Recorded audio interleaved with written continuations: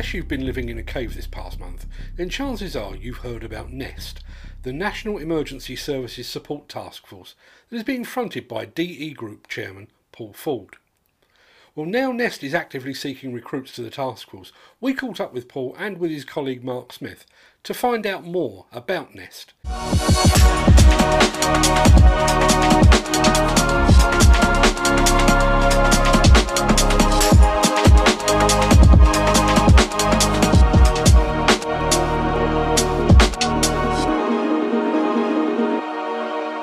And I started by asking Paul to explain precisely what NEST is and what it hopes to achieve. NEST is the National Emergency Services Support Task Force. It's a mechanism for supporting the emergency services, particularly USAR, in a blue light phase of any of their responses. Instances where they know they've got persons trapped, or they suspect they have persons trapped, or they need just some structural advice to enter a building safely. They just want some support on that. Or where vital infrastructure could have been compromised or could be about to be compromised, and they need some advice on the possible reaction of a building or structures. NEST members, it's an opportunity for NEST members to provide some pro bono support to the emergency services. It's our opportunity as an industry to be seen to be giving something back, which I think is really important and readily available. It's just some inconvenience and some expertise to support these people. And it's obviously an accolade to be recognised as an industry expert in our field within a complicated, difficult industry, to be able to say, and we can support the emergency services at certain points in time. I mean, they're hugely qualified, trained individuals. But that doesn't stop them needing somebody else in the room to just inform their decisions, and that's what NEST is about. It's about helping them have an informed decision and just reaching out and getting expert advice to either ratify the thinking or actually just give them something they just simply didn't know, and just reassure them. That's what NEST can provide. How will NEST liaise with the fire service? Good question, Mark.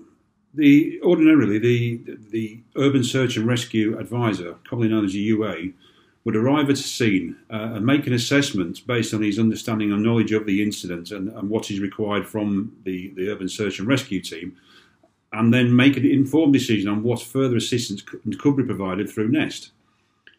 Once that decision has been made, he will then contact NEST through the dedicated 24/7 telephone number, or through the London Operations Centre, or on a national basis through the National Resilience and Assurance Team, who will then determine the level of response required to a particular incident.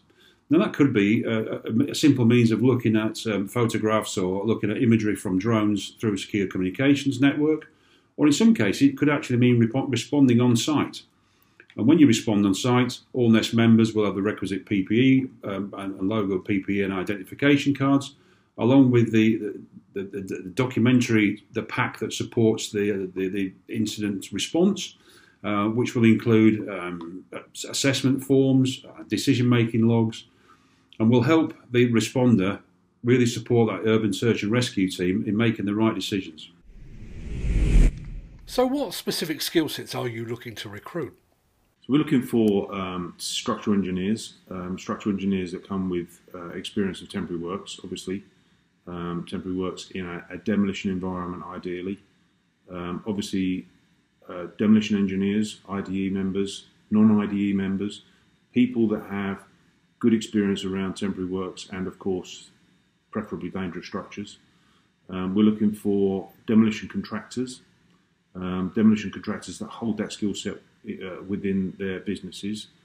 And we are not precluding anybody that comes with a skill set that they believe would be beneficial to be on a register to support the emergency services if they reach out for a certain type of skill.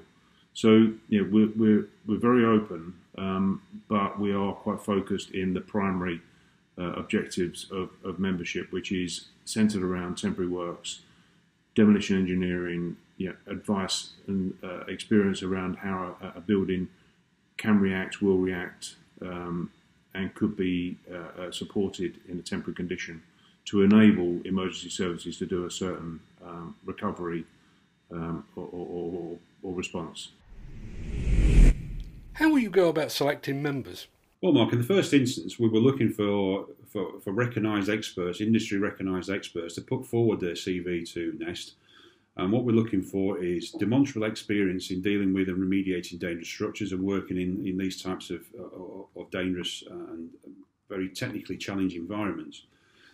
The initial response and questionnaire will be completed, and that will be then peer reviewed by members of the Nest board. They will also take into account their geographical location. Bear in mind, this is looking to be a nationwide provision. On that initial sweep through those applications, we will then look into interview potential candidates or potential Nest members online via Teams or Zoom. And that interview will be undertaken by recognised industry experts, and that peer review will then determine whether a member is successful in actually joining the Nest team. So will there be a membership charge? Individual members of Nest will not be asked to pay an annual subscription or membership fee. We really do appreciate that individuals making themselves available, for 24/7 responses that may or may not happen is a contribution enough. But we are asking corporate members if they can pay £1,000. That's almost a support mechanism, a sponsorship of Nest on an annual basis to enable us to administer the company. It's a not-for-profit company, of course. No one's going to get a salary from this. No one's going to get a benefit in kind from this. All we are going to do is maintain a healthy website and provide suitable, adequate training, which will include training on the training ground, which Mark will run through in a moment. So there is a small charge for corporate members, but no charge for private individuals. This kind of work is going to be exceptionally demanding. Will there be specific training available for Nest members?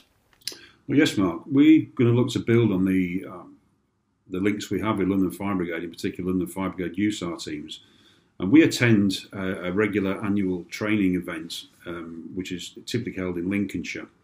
And this event will be inviting Nest members down to join us on the fire ground, at the incident ground, and to physically take part in incidents and to look at the command and control procedures, to look at the equipment that the fire brigade deploy to incidents and dangerous structure incidents, and also participate in source selection and work with the USAR operators to really understand how they work and the thinking and the doctrine that sits behind it all. In conjunction with this, we're looking to develop online training and CPD events that will supplement this physical on-the-ground training and build upon the knowledge that when a Nest member is asked or does respond to an incident, he has every tool in the tool chest to enable him to give him the best advice possible. How many members do you think you'll need to provide the national coverage that is obviously necessary? So we are looking at having 30 individual members across the country, certainly in England and Wales to begin with. They will closely follow the locations of obviously major cities and towns, but also the 21 USAR teams that are spread across the country. We are hopeful that we can take this into Scotland as well, and there is a conversation in that regard happening as well. So 30 individual members, and then we're supporting that with a further 20 corporate members to just balance off, because the corporate members have a greater ability to actually then send out some equipment should the local authorities come and get involved in a certain response and instruct us to get to take further action. And that further action is actually is not part of Nest. As soon as the blue light phase passes over to a local authority, and the local authority instructs action, then that will become a commercial relationship between the entity, it's the private individual, or the corporate business and the local authority, and they will resolve those issues between them. But obviously, the corporate entity has yard of plant, equipment, temporary works, material, components, and so forth. So there's 30 individuals and 20 corporate across the country. Nest is a not-for-profit organisation, but I guess members will be looking for the administration of that organisation to be very open. How will you go about ensuring transparency to members? Sitting on the board of Nest, we have independent members drawn from the fire services, from the local authorities, and we have an accountancy expert there who will ensure good husbandry of the accounts. It's very, very much open book, very much transparent, and very much auditable by anybody that's remotely interested in seeing those facts and figures and seeing what sits behind the organisation. It struck me that there are certain similarities between Nest and the National Federation of Demolition Contractors. Do you see Nest as a more focused and maybe more altruistic competitor to the NFDC? Mark, it's a very fair question, of course. I think what I just spoke about in terms of sharing information is perhaps a little bit in competition with the NFDC, but that's not ultimately what I want to do at all. Nest is a very unique provision, and it's a very unique skill set that sits in a very small part of our very broad industry. The NFDC, the IDE are two very valuable parts to our industry as well. But it does seem to me that utopia would be to have one voice in our industry that represents everything, and these parts, individuals, corporates, and specialisms should sit underneath that one voice, and that one voice, might turn out to need some changes in the future. I don't know. As I mentioned a moment ago, the industry is going to get challenged, and we as a collective need to think about how we present ourselves going forward. And I suspect we might need to make some changes. But Nest is not a competition. It is not in competition with the NFDC or IDE. It wants to take the best of everything that they've got to make Nest a success. They've got to coexist. They've got to share experiences across them willingly, to benefit everybody in our industry. It's a cultural, maybe a bit of a cultural change to broaden the access to that. And listen, I'm not right. I could well be wrong on all of this, but looking at Nest, the short answer to your question is absolutely not. But I do hope that the industry, the NFDC and the IDE really get behind Nest. And we all go forward together as something much better and much stronger. So we're going to be very, very proud of moving forward. So I guess the final question is, how does a demolition company or a demolition engineer go about applying to become a member? Well, Mark, it's quite straightforward, really. You can either contact us through the website or either through myself and Paul's email address, which are going to be flashed up at the end of the show.